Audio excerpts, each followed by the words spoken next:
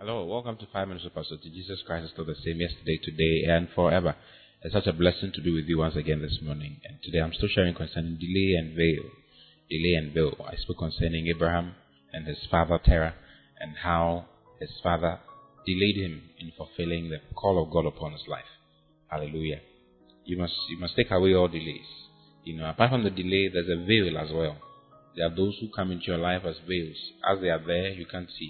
There are things that are around that prevent you from seeing the way God wants you to see. And Abraham had something like that around him. Hallelujah. If you read in Genesis chapter 12, verse 5, the Bible says, "And Abraham took Sarah his wife, and Lot his brother's son, and all their substance that they had gathered." This is after the death of Terah, Abraham's father. It says, "And Abraham took Sarah his wife, and Lot his brother's son, and all their substance that they had gathered, and the souls that they had gotten in Haran. And they went forth to go into the land of Canaan. And into the land of Canaan they came."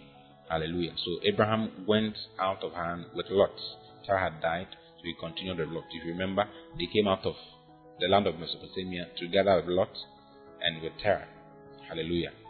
Now when you read in Genesis chapter 13 verse 5, the Bible says, "And Lot also, which went with Abraham, had flocks and herds and tents."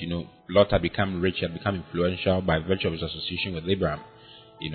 He was so influential, and his heads had become great. He had great flocks. He had so many things, with him. He had so much. And after some time, Lot's servants and Abraham's servants, that's Lot's headsmen and Abraham's headsmen, were fighting and quarreling over the grass and what the animals were going to eat. So Abraham called Lot and told him, choose and move away from me, so that there wouldn't be any fight between my headsmen and your headsmen.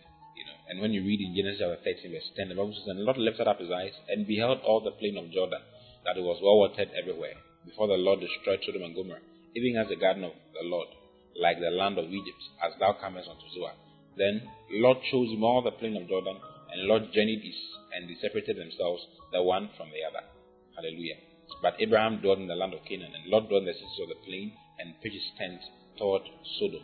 Hallelujah. But the men of Sodom were wicked and sinners before the Lord exceedingly. And the Lord said unto Abraham, now this is verse 14, Genesis chapter 13, verse 14. It says, "As soon as Lot left him," the Bible says, God spoke to Abraham, "Lift up now thine eyes, and look from the place where thou art, northward, and southward, and eastward, and westward. For all the land which thou seest, to thee will I give it, and to thy seed forever.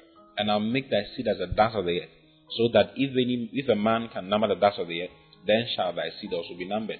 Arise, walk through the land in the length of it and in the breadth of it, for I will give it unto you." Hallelujah. As soon as Lot left, God told Abraham to lift up his eyes. The meaning of the name Lot is veil. Veil. So Lot was serving as a veil. Lot's presence was preventing Abraham from seeing the way God wanted him to see, from pursuing the vision of God that God wanted him to pursue. And the day Lot left, the Bible says, God told him, "Lift up now thine eyes, and look from the place where thou art, northward and southward and eastward and westward," including where Lot had just gone to.